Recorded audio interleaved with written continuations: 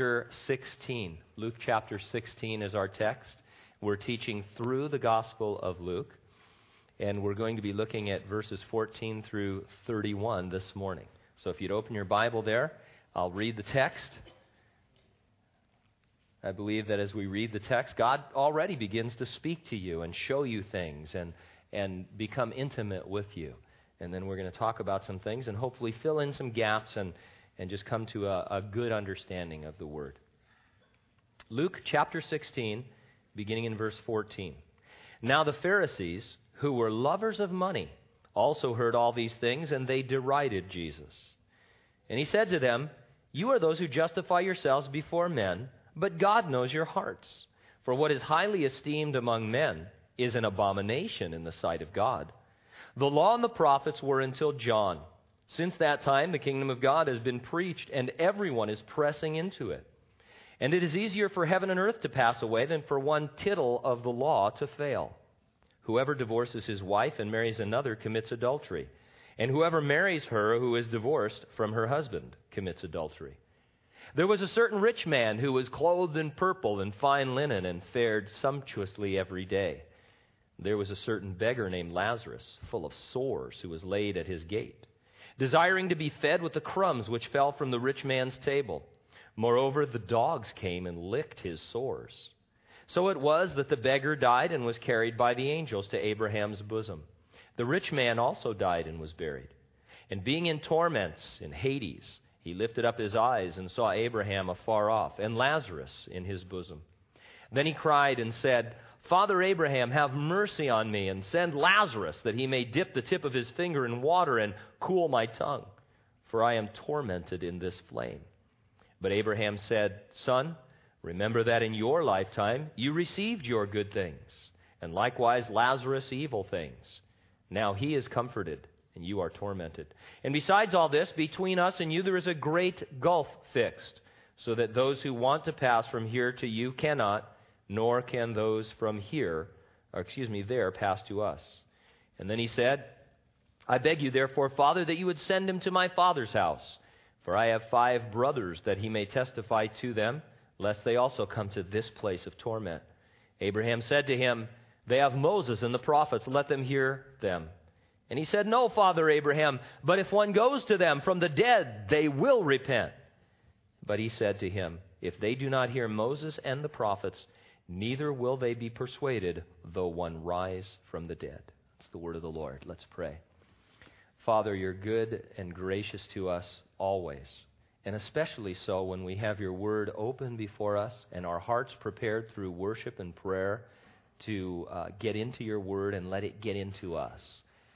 And as I said earlier, Lord, we want to understand some things here. To do that, we'll need your Holy Spirit to be active and present in each and every individual heart.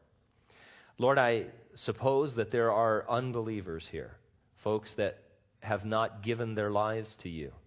They've not received your Son, Jesus Christ, as their Lord and Savior. I pray, Lord, that they would see that the need, Lord, and the necessity to get their lives right with you while there is time. And so do a work of salvation, Lord, in the lives of unbelievers and of encouragement in the lives of believers. We pray these things in Jesus' name, and everyone said, Amen. One of the online travel services has produced a series of humorous TV commercials. Many of you will be familiar with these as I describe them. Sitting in front of a computer, a person planning their vacation gets an idea for a certain location. Then they take a virtual tour to see what it's going to be like. In one of the ads, the husband thinks it would be cool to take his whole family to a remote hunting lodge. As he clicks around, he sees his kids seeing all the mounted heads of the game animals, screaming with horror. And he decides that maybe they should go on a more traditional vacation. In another, the couple are in bed in a tropical jungle location. Their bed had mosquito netting. Once the lights go out, they hear intense buzzing. Turning on their flashlight reveals hundreds of gigantic mosquitoes swarming them, and they try and bat them away. It ends with the netting falling in on them. And again, back to reality, they decide another location would be appropriate. The point of the ads is well made. Because you can see ahead of time what your destination will really be like, you can wisely choose where you want to go. Jesus did something like that in our reading. He gave his listeners a virtual tour of Hades. Call it the Gulf Tour if you want, because he mentioned this great gulf or chasm that separates paradise from punishment. He showed them, and he shows us, two possible destinations after death so that you can wisely choose where you want to go. Why would anyone choose to go to punishment in Hades? You choose to go to punishment in Hades by choosing to not go to heaven. You can receive Jesus Christ and his forgiveness of your sins and be bound for eternity in heaven. Or you can choose anything else you like, and you'll be on your way to spending eternity first in Hades and then in hell. We'll organize our thoughts about heaven, Hades, and hell around these two questions. Number one, do you see yourself as a convicted lawbreaker? And number two, do you see Jesus as your compassionate lawmaker? First of all, in verses 14 through 18, do you see yourself as a convicted lawbreaker? No one in their right mind would choose Hades and hell over heaven. And yet Jesus was warning the Pharisees that they were on their way to that destination. These guys were the religious leaders. They were considered the spiritual giants. How could they miss out on heaven? It's really very simple. They thought that they could get to heaven by keeping God's law. As we will see, they could not get to heaven by keeping God's law because no one can keep it perfectly. And so in verse 14, now the Pharisees, who were lovers of money, also heard these things, and they derided him. Jesus had been talking about the proper use of your money. He said that money is a resource, not a reward. It is an earthly resource to be invested in furthering the gospel so that you can earn eternal rewards. The Pharisees were lovers of money. They saw it as an earthly reward for obeying God's law, for being a good person. The more you had, the more God must be pleased with you. Now, when we read this initially, they were lovers of money, we pass over it because we think, well, I'm not a lover of money.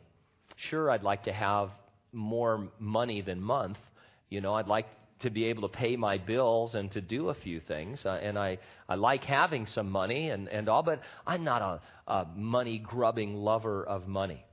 But see, really the idea here isn't so much that as they were a lover of the idea of money in that they believed that if you had money, it was a sign of God's blessing upon your life. And if we're not careful, or if we're honest, sometimes we feel this too. Or we look at other people and make comparisons. And we think, well, you know, God is blessing that person because they seem to be doing well and all their finances are firing on all cylinders and all. Here's a person who's struggling. Well, there must be some sin in their life. And we fall immediately back into the thinking of Job's friends who came to visit him. While Job was prospering and doing well, he had very little relationship with the Lord. God sent through Satan all kinds of calamities and catastrophes Job's way, and immediately his friends thought, secret sin, some kind of a problem with Job. What have you been hiding, Job? What are you doing when nobody's looking? And you don't get to the end of the story before you find out that it's a teaching that God is sufficient for us. It doesn't matter if you're blessed or taken away. Job himself at the beginning, he says, the Lord blesses and the Lord takes away. Blessed be the name of the Lord. And in our more spiritual moments, we believe that, but we always fall back into this human tendency to see people who have more and greater and bigger as being blessed by God. And if we don't have as much, or if someone doesn't have as much, they must not be really on God's good list right now. And this is the idea of lovers of money. And so be careful we don't fall into this wrong way of thinking. And so verse 15, he said to them, you are those who justify yourselves before men, but God knows your hearts. For what is highly esteemed among men is an abomination in the sight of God. From a human perspective, these guys did seem very spiritual. They, for example, tithed faithfully. They even counted out 10% of their spices. And so when they imagine going to the market and buying a can of coriander seed, and then you count out the seeds and keep 90% and you donate 10% to God. That's how meticulous they were in, quote unquote, keeping God's law. They had God's law literally tied onto their wrists and tied to their foreheads in these little prayer boxes called phylacteries.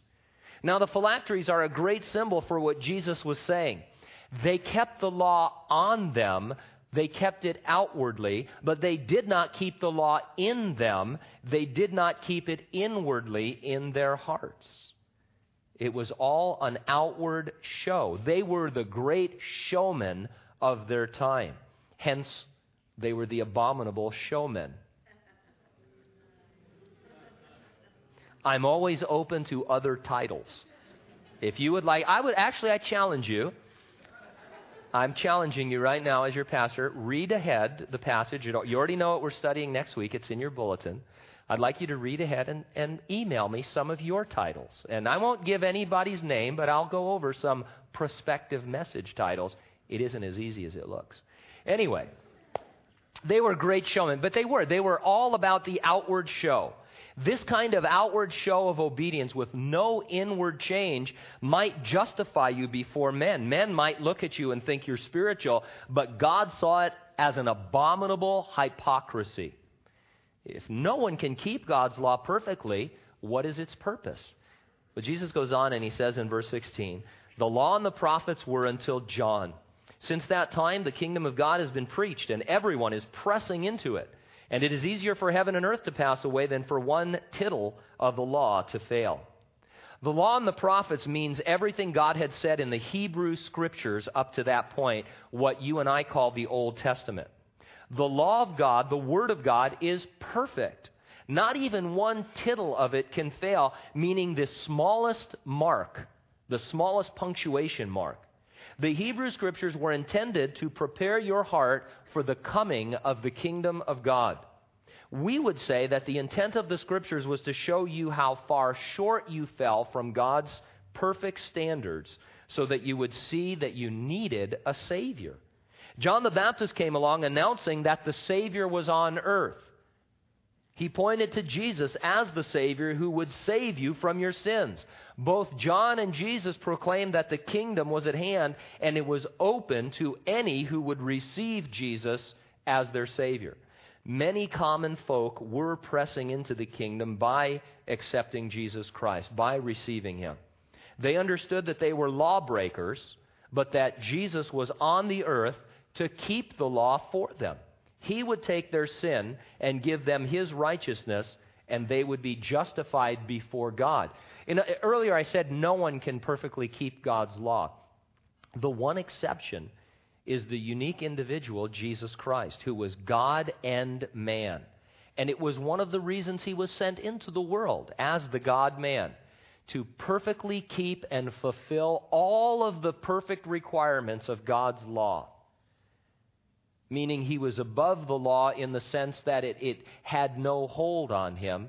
Then He could represent lost humanity before the throne of God and say, Father, I have kept the law on behalf of all of my brothers and sisters from all of time, and I am willing to die in their place. They deserve death for being lawbreakers.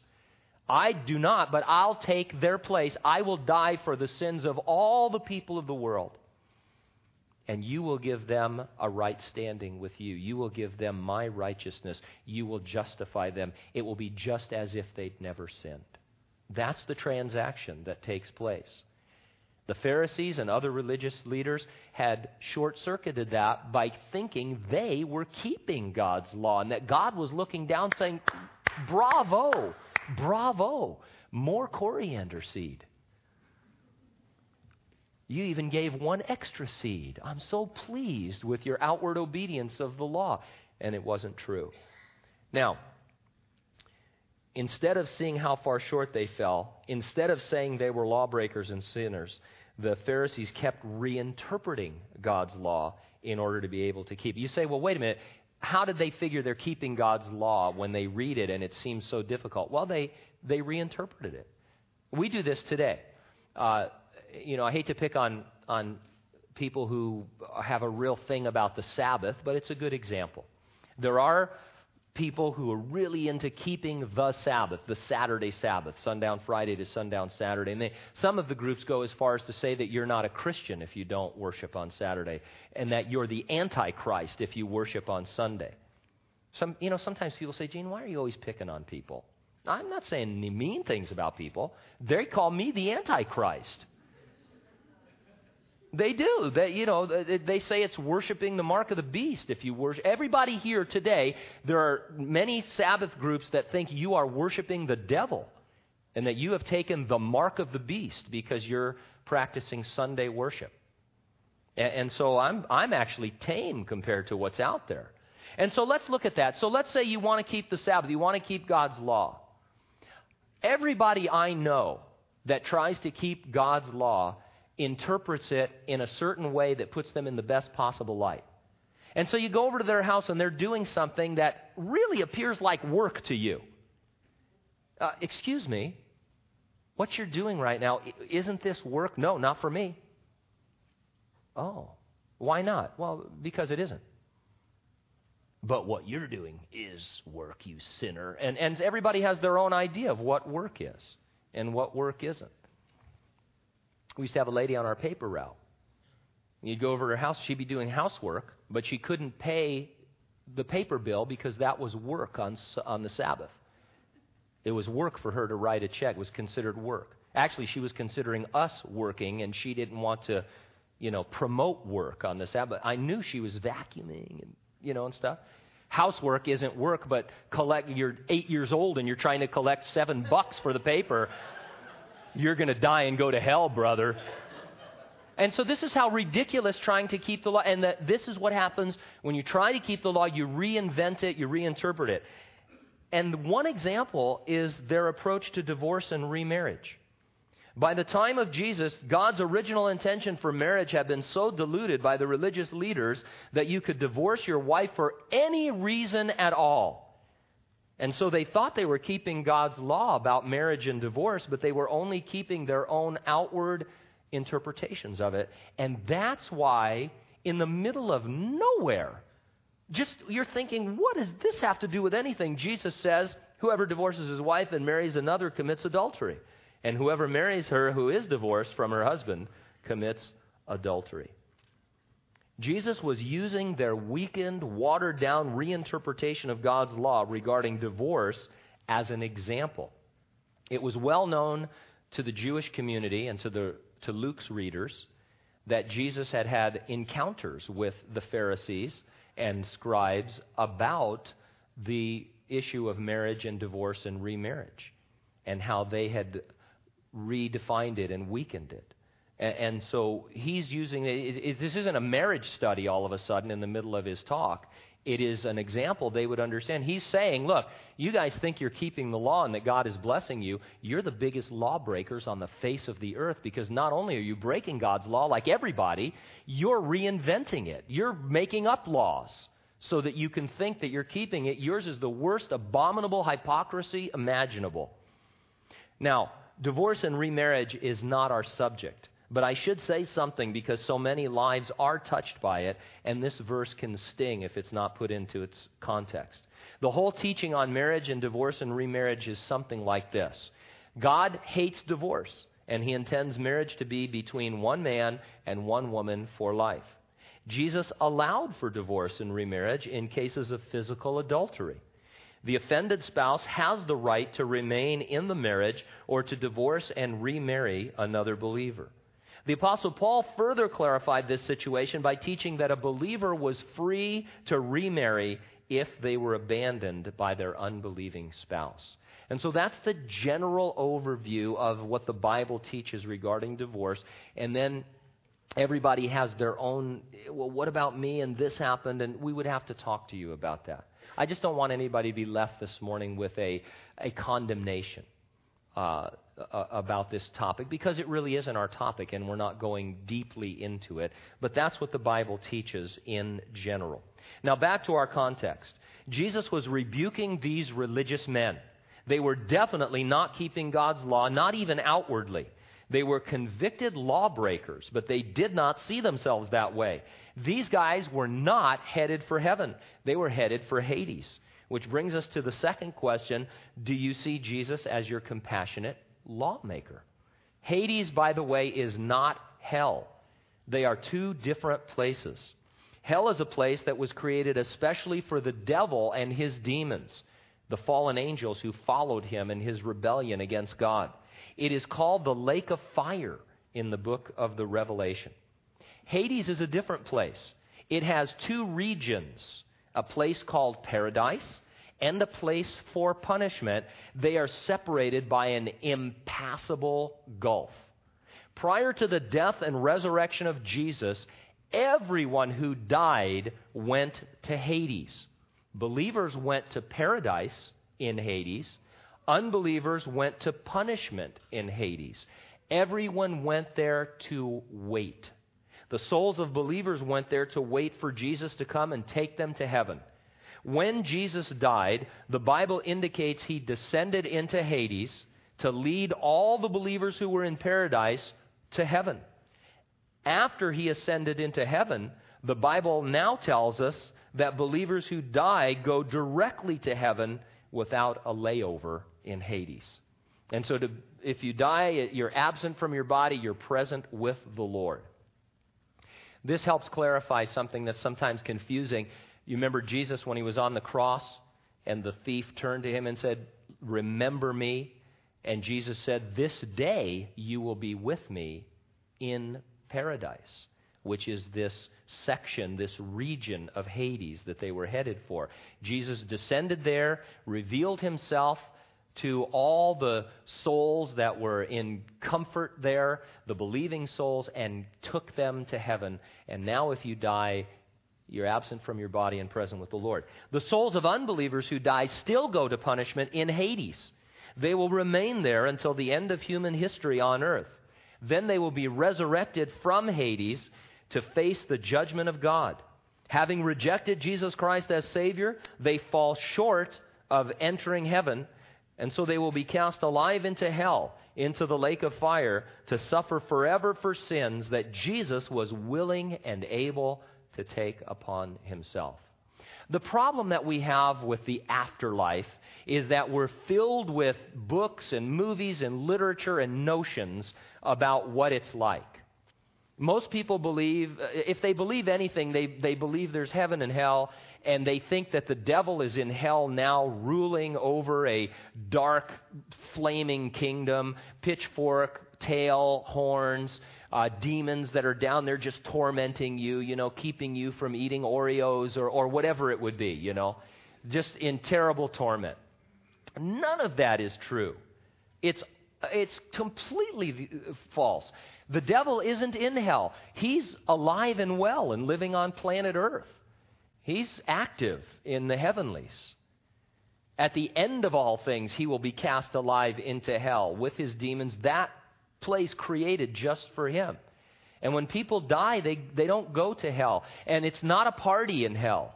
Some people think that hell is like an anti-heaven. I don't really want to go to heaven and play a harp. I'm not musical, but I can party down. I'm going to be in hell with all my party buddies, That's not it either. You're in Hades like this rich man.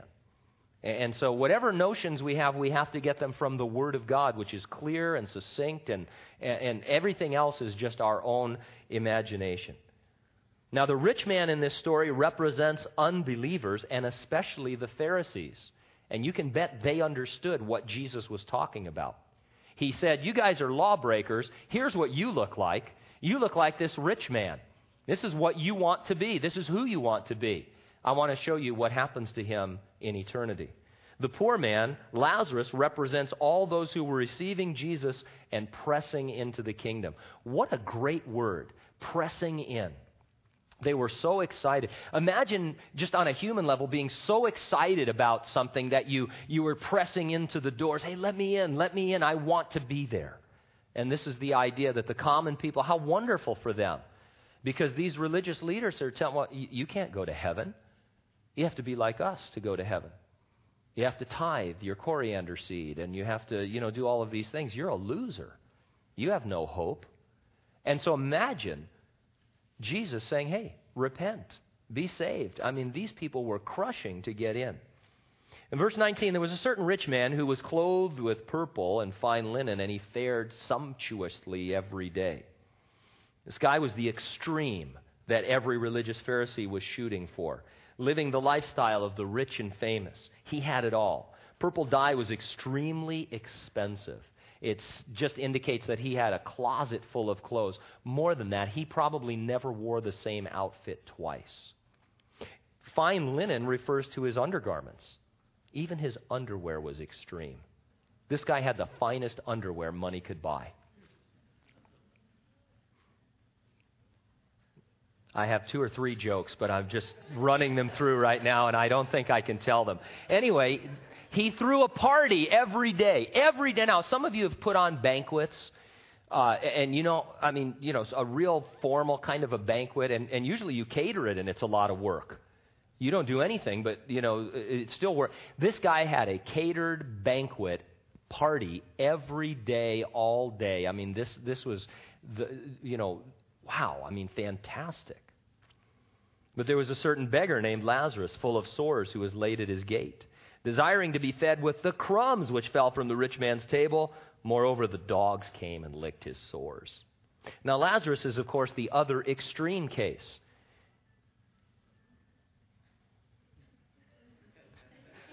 I'll call them back. It seems he could not really walk because he had to be laid at the rich man's gate every day. He had bed sores and boils and other foul skin eruptions. He stunk. Doesn't say that, but you can smell it, can't you? The rich man's dogs and other wandering dogs came and licked his sores. Apparently he couldn't move very much, and they would just lay him by the gate, and dogs would come and lick him all day. Now, people sometimes say, Gene, do you have to get so graphic? You gross out my children. When you explain these things, I don't see how it's biblical. Hey, this is grosser than anything I've ever said, and it's Jesus. Can you imagine this story? Hey, let me tell you about Lazarus and dogs licking his open wounds. Oh, Jesus, what are you talking about? And so this gives me hope. He desired but never received even a crumb from the extreme dining table. Now, almost any time you even go to lunch, especially at a banquet with a lot of people, there is tons of leftover food. Never a doggy bag. Get it? Doggy bag?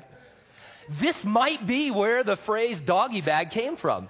You think it's to take it home to your dog, but Lazarus would have loved a doggy bag. Anyway, so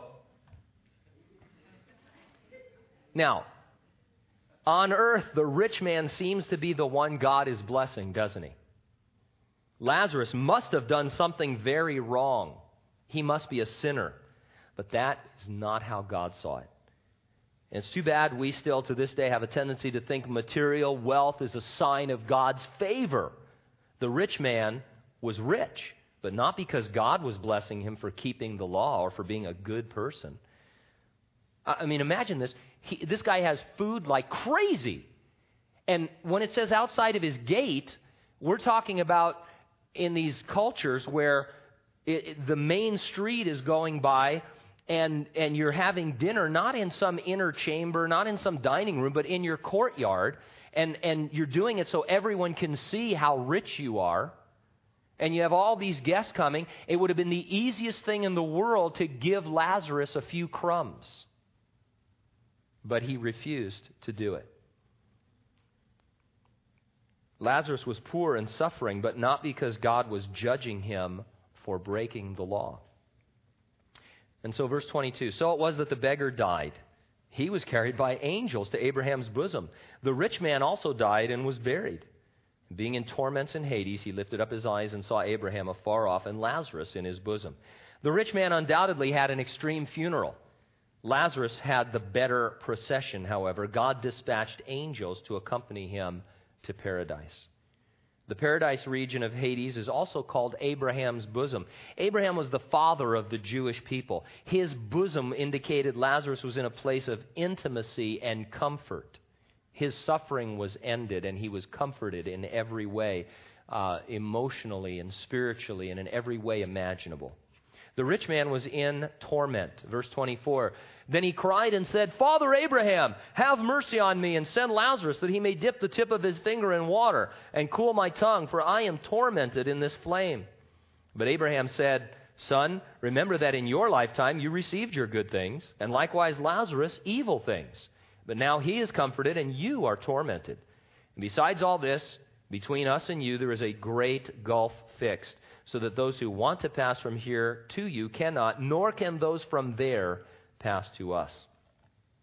If you are not a Christian when you die, you will find yourself in torment in Hades. You will be conscious and aware of your history and your future. You will be suffering as you await your final destination and eternal suffering. There is no way out. The gulf is impassable. Receiving good things in your lifetime is therefore no indication God is blessing you for obedience. In this case, it may be an indication that he was missing his understanding of who God was. Tremendous responsibility upon the wealthy to use their wealth and resources in ways that honor the Lord. And so there's no indication God blesses you for your obedience because you're rich.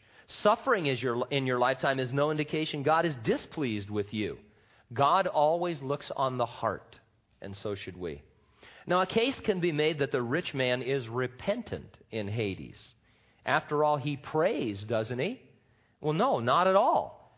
Talking to Abraham is not prayer.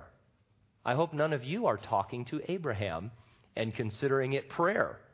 And by the way, this is a good example of why not to pray to saints or departed loved ones. First of all, praying to saints and departed loved ones is an abomination. But beyond that, on a practical level, they can't do anything to help you. The rich man appeals to Abraham. Now, Abraham he's a big gun when it comes to religion. And I mean, he's the father of the faithful and, the progenitor of the Hebrew race. I mean, if you could get an audience with Abraham, you would think you're in. I mean, Abraham must have pull with God. And he asks Abraham to help him, and Abraham basically says, I can't do anything to help you. So don't be talking to people that are departed. Even if you could, they can't help you. And you just shouldn't, because it's idolatry. Now notice what the rich man requests. He wants Abraham to appoint Lazarus as his servant in Hades. I don't know any other way to look at this. He says, Abraham, send Lazarus over here, and I'm going to lick his finger. Thank you, Abraham. Thank you. I'm so happy that now the rich man, I can have him lick my finger, the water off my finger. I mean, this is insane. He sees Lazarus as being beneath him. Even in Hades, he still acts according to his sin nature. The rich man had relatives. Verse 27, and he said, I beg you, therefore, Father, that you would send him to my father's house, for I have 5 brothers, that he may testify to them, lest they also come to this place of torment. Again, he's treating Lazarus as if he were his servant. Abraham, I know Lazarus just got here and he's enjoying all the comforts of the afterlife. And he had a tough time, I guess. But can you send him back? I'd like him to go back and minister to my brothers. And why just his brothers? Why not to everyone in town or everyone in Israel or everyone in the whole world? And so he had a very limited scope. And it's interesting to me, too, all of a sudden he knows who Lazarus is, doesn't he? All of a sudden he's Lazarus. But all the time that he was laid by his gate, day in and day out, he never thought once to share anything with him. Now he wants Lazarus to go and do his errands. The sin nature is a powerful thing. It's a terrible thing. And so Abraham said to him, they have Moses and the prophets, let them hear them. And he said, no, Father Abraham, but if one goes to them from the dead, they will repent. Now this last statement is really a complaint. He was complaining that the Word of God was not sufficient to save his brothers. And he's implying that it wasn't sufficient to save him either. In other words, he's saying this, Abraham, if you'll send Lazarus back from the dead, my brothers won't come to Hades, and if you had done that for me, I wouldn't be here either. People always accuse God of being unfair. God has not done enough to save me. If God were God, why doesn't he do X, Y, or Z? Why does he allow this? Why did he allow that? What about the pygmy in Africa? All of those things are all the same excuse that we have. And they're always saying, God has not done enough to save me. I believe if God would do this, that, or the other thing. God's done everything he can. He sent his only begotten Son into the world to die for you. God's done more than we could ever possibly fathom or understand. It's mind-blowing. It's unfathomable. And yet we think that he hasn't done enough. And then he's even given us a greater, fuller revelation of himself in the New Testament. Abraham said, hey, Moses and the prophets are enough. Now, we sometimes don't even like to read the Old Testament. And he said that was enough for people to get saved. Imagine if they had the New Testament with its full and complete revelation. The problem is not with God. But he said to him, if they do not hear Moses and the prophets, neither will they be persuaded though one rise from the dead. It's interesting to note that Jesus had already raised people from the dead, and it didn't convince the Pharisees. Towards the end of his ministry, he would raise another man named Lazarus from the dead. Not this same Lazarus, but Mary and Martha's brother named Lazarus. Did people believe? Not the religious leaders. They plotted how they could kill Lazarus because they wanted to get rid of the evidence. And they plotted how they could kill Jesus. And they succeeded in having him crucified by the Roman government. Now, while we're touching on this subject, let me say this. Every few years, Christians get caught up in what I can only call a miracle movement. They start to think that the church is weak and not doing its job. You know, you have this outreach or you plan this event and it just doesn't happen the way that you think it should. And somebody comes along and they say, well, we need miracles, signs, and wonders. That people aren't coming to church. They're not getting saved because there's no miracles, signs, and wonders. Well, we don't need signs and wonders and miracles in order for God to save people. If he chooses to do that, I'm all for it, although I think it's a lot scarier than we understand. I'm for anything God wants to do, I'm for it. Nobody's blocking him. God didn't call this morning and say, I'd like to raise somebody from the dead. And I said, no, Lord, we're not ready for that. We just want to have our little church service.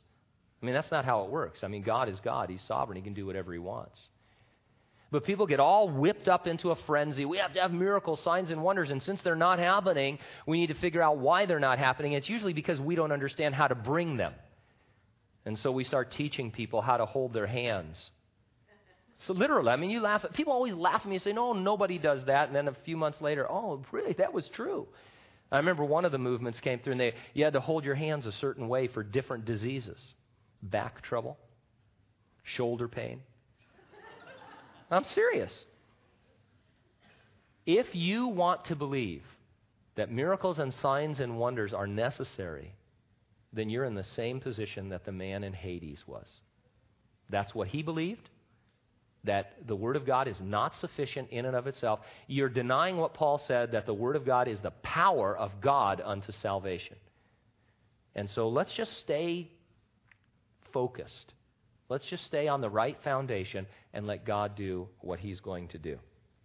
The truth is, Jesus has risen from the dead. His resurrection is perhaps the most verifiable event in human history. Yet most people deny it. And a growing number of so-called Christians think it doesn't really matter if Jesus rose from the dead. Now, that might shock you.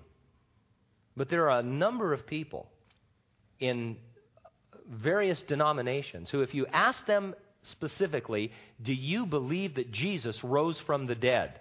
They would say, it doesn't matter.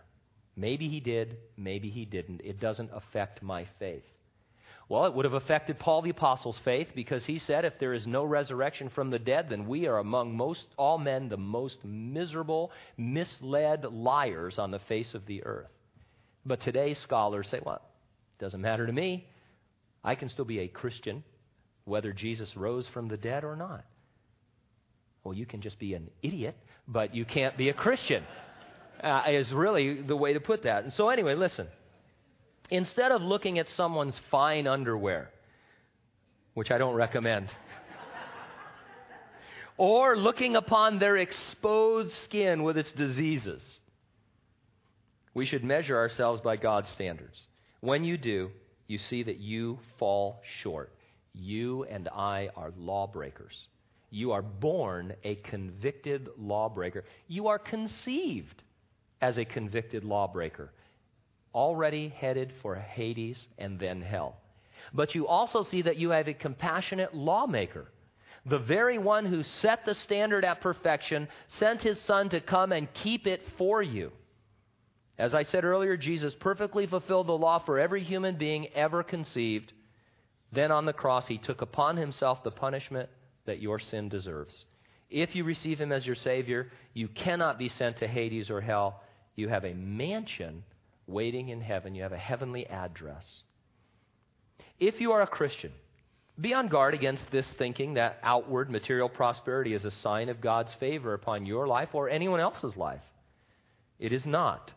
It is very easy to adopt this thinking of the Pharisees. Instead, see all your wealth as a resource to invest in the furthering of the gospel. People are still, in a sense, pressing into the kingdom of God. And God has given you and I the privilege of giving towards this great work. No application should be necessary if you're not a believer. You should be horrified by your own law breaking, and you should be terrified at your future destination. I can think of no reasonable argument against accepting Jesus Christ as your Savior from sin. Any argument you might have identifies you with the rich man. If you're not careful, you're going to awake one day in eternity and carry your arguments with you into Hades, into punishment. But it will be too late, because there's still a gulf on the other side of earth that you cannot pass. How can a loving God send you to Hades and then to hell? He doesn't. He absolutely doesn't. You choose to go there. Hell was created for the devil and his fallen angels. The only reason people go there is because they reject Jesus. And in rejecting him, they choose to go there. God doesn't choose to send anybody there. They choose to go there because they refuse the only means of salvation, the work of Jesus Christ on the cross on their behalf, because you have an argument that God is unfair. He's not. You're wrong. Let's pray. Father, we do thank you for these things. They're clear and concise. Nothing could be more reasonable than that a holy God must judge sin. Lord, every day we see the effect of sin in our world, and all of us have a thought, why doesn't somebody do something? When is it going to get better? This is awful. It's terrible. People are being kidnapped. They're being killed. There are tragedies upon tragedies, disasters and calamities everywhere we look. Why doesn't somebody do something? You have done something, Lord. You sent your Son, Jesus, into the world to die for the sins of the world. These things that are happening are the result of sin.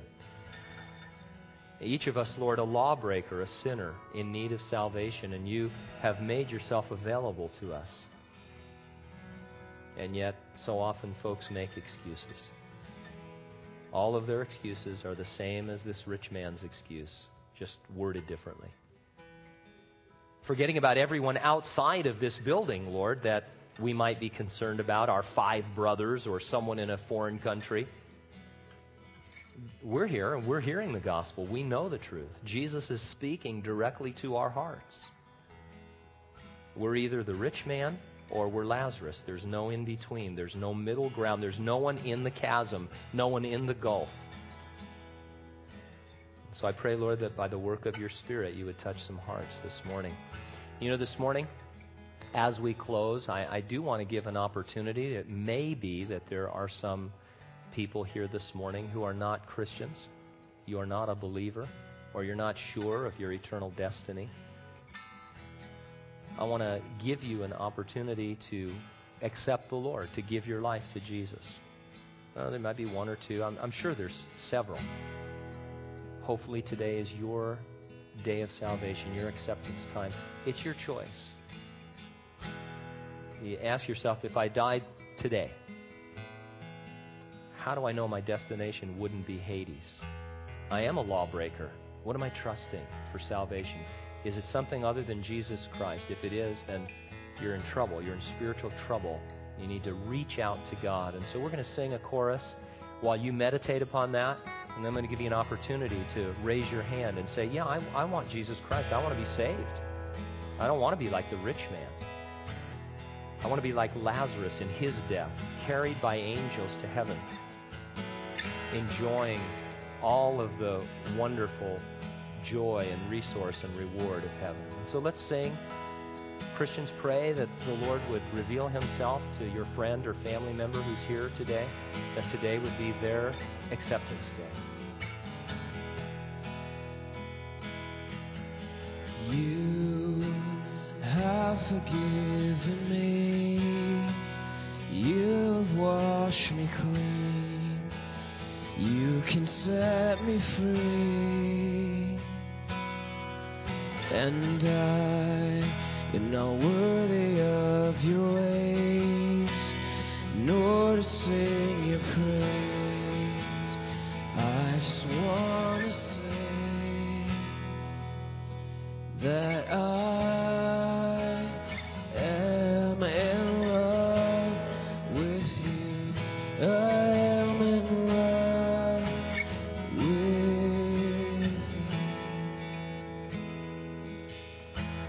you. Here in this place, Jesus, right here and now, I lift my hands as my knees start to bow. All that I have, Lord, is all that you are. And carry me away, Lord. Carry me away,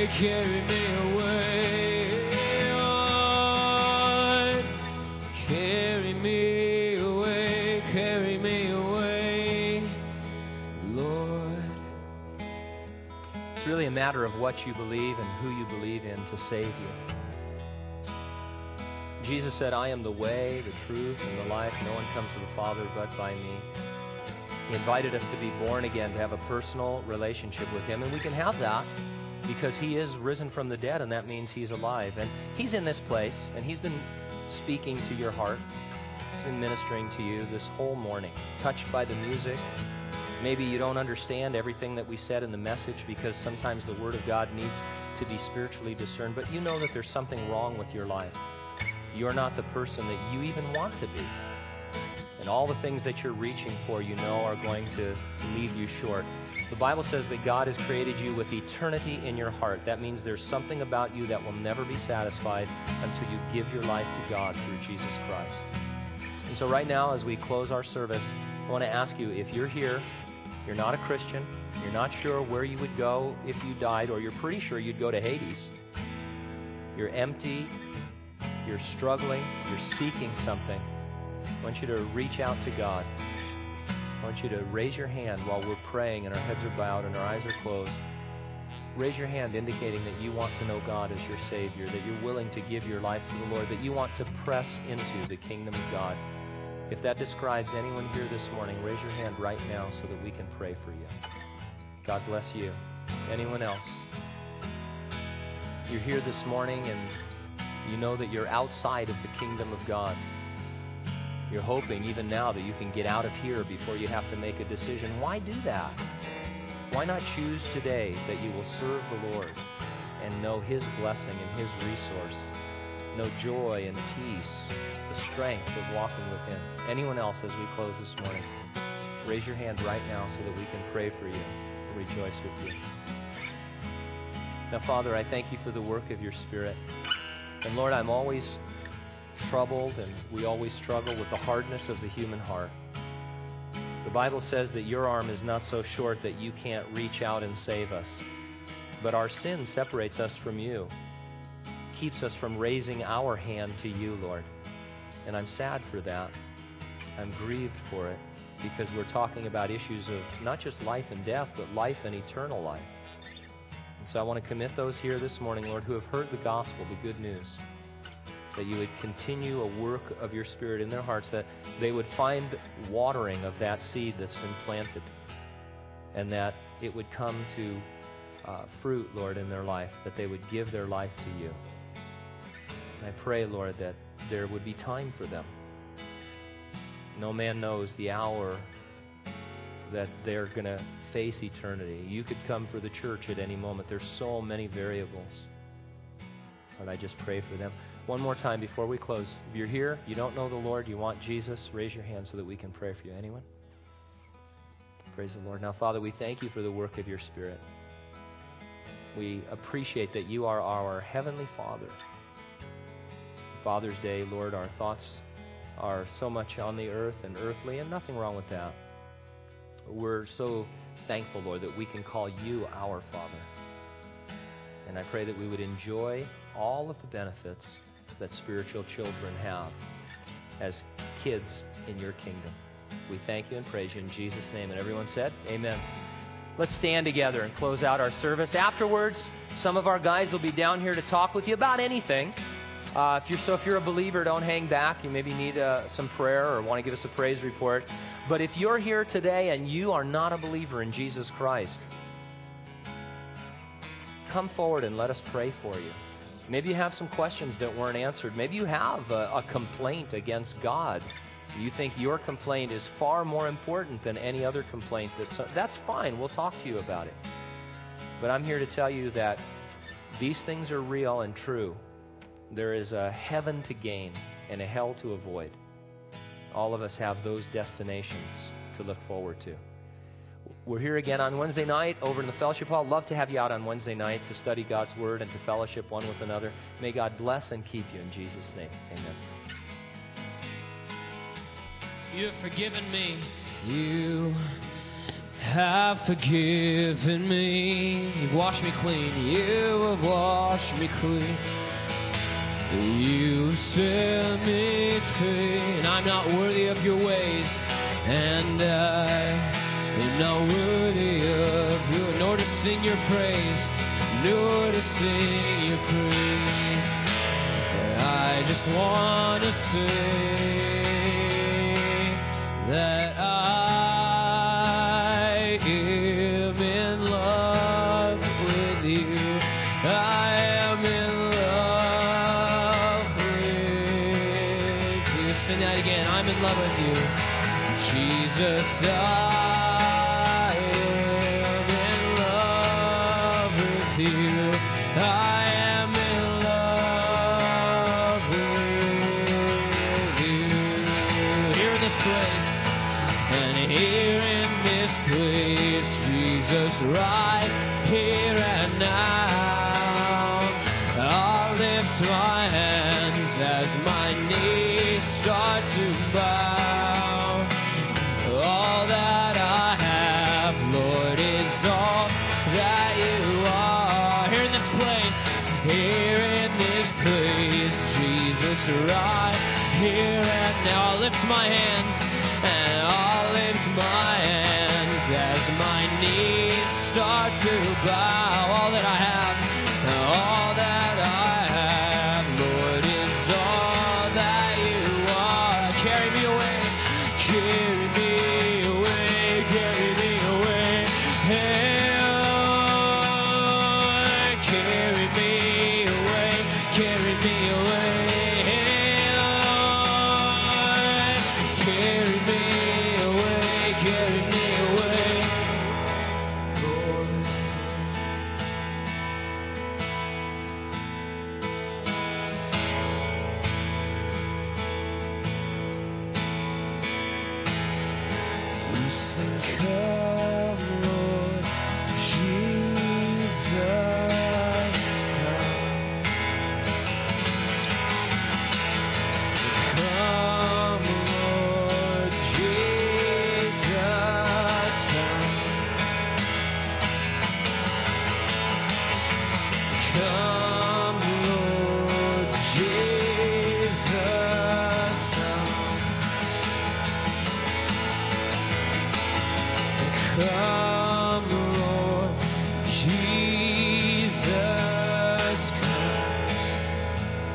just our voices. Come, Lord Jesus.